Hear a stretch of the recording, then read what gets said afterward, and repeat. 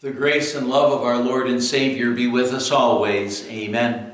The Word of God we want to consider today is again our epistle reading for this past Sunday, which was the third Sunday after the Epiphany. Epiphany Day being the worship of the wise men of the infant Jesus. We're looking at our epistle reading, which is 1 Corinthians chapter 7, verses 29 to 31.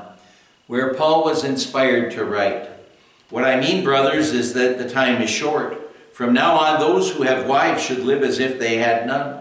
Those who mourn as if they did not. Those who are happy as if they were not. Those who buy something as if it were not theirs to keep.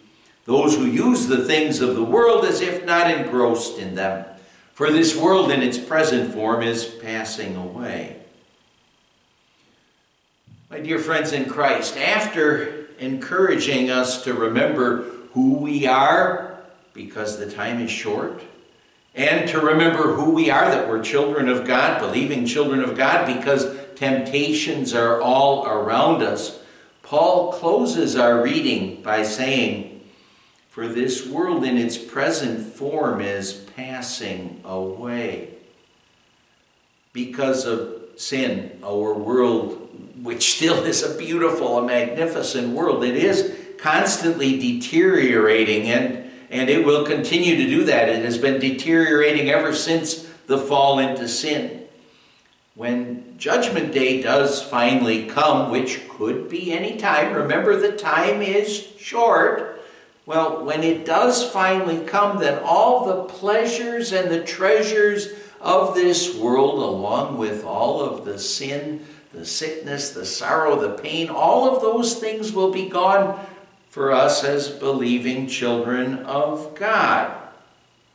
And now, we do know that eternity in heaven, we know this for a fact, it's going to be so much better than the best times that we have here in this life. Yet we all have our earthly attachments. And I often will say that if God were to appear in our church right now or in your homes right now, and if he said, "Okay, now is the time, we're going to go to heaven right this moment, get up and let's go," well, how many of us would jump up?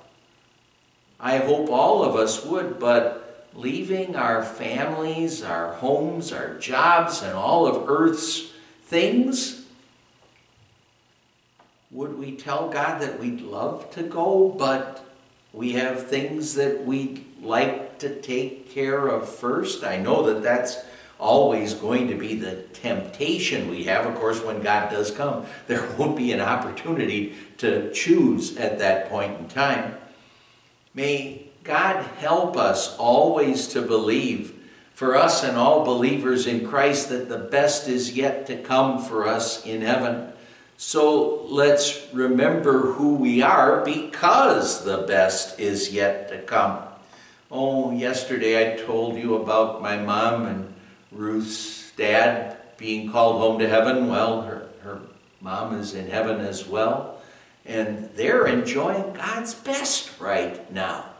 Admittedly, as sinful human beings, we can't really grasp how wonderful things will actually be in heaven. But maybe this comparison is one that could help you to understand it. You all know, at least most of you know, how much of a Green Bay Packer fan I am, and how I always am hoping for the Super Bowl. And well, when you think about a Green Bay Packer win, well, a victory, say for instance, of a grade school or a high school football team in a game, that might give us a little bit of joy, and maybe even if you think about a victory and for those teams of a team you don't even know, well, that's kind of like earth's joys. But the joy of heaven, that's like the Green Bay Packers winning the Super Bowl, winning it all and winning it every year. And this year we really were so close. Well, Lions fans, you take advantage of this year because we'll be back. But the Packers always winning, that's still not even as great as the joy that we'll have in heaven. Remember Remember who you are, and the best is yet to come for you in heaven. So let's remember who we are, God's children. And let's remember where we're going, and that is to heaven. You know, many people, they do avoid coming to church because they say that churches are full of hypocrites. And it's sad that such an impression is out there.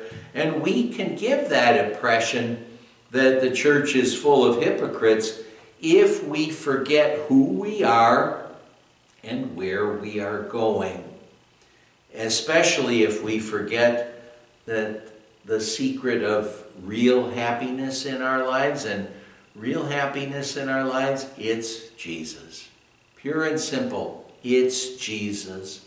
May God help us, therefore, never to forget and always to remember who we are and where we are going, all because of Jesus.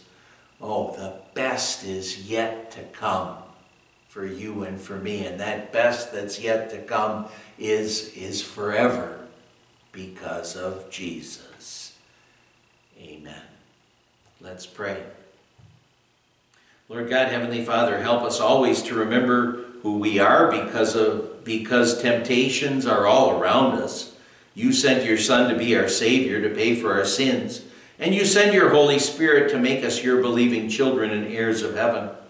Help us to remember who we are and that temptations are all around us so that we are ready for when our short time in this life is over, so that by your grace we are with you forever in heaven, the best place. We pray in Jesus our Savior's name. Amen.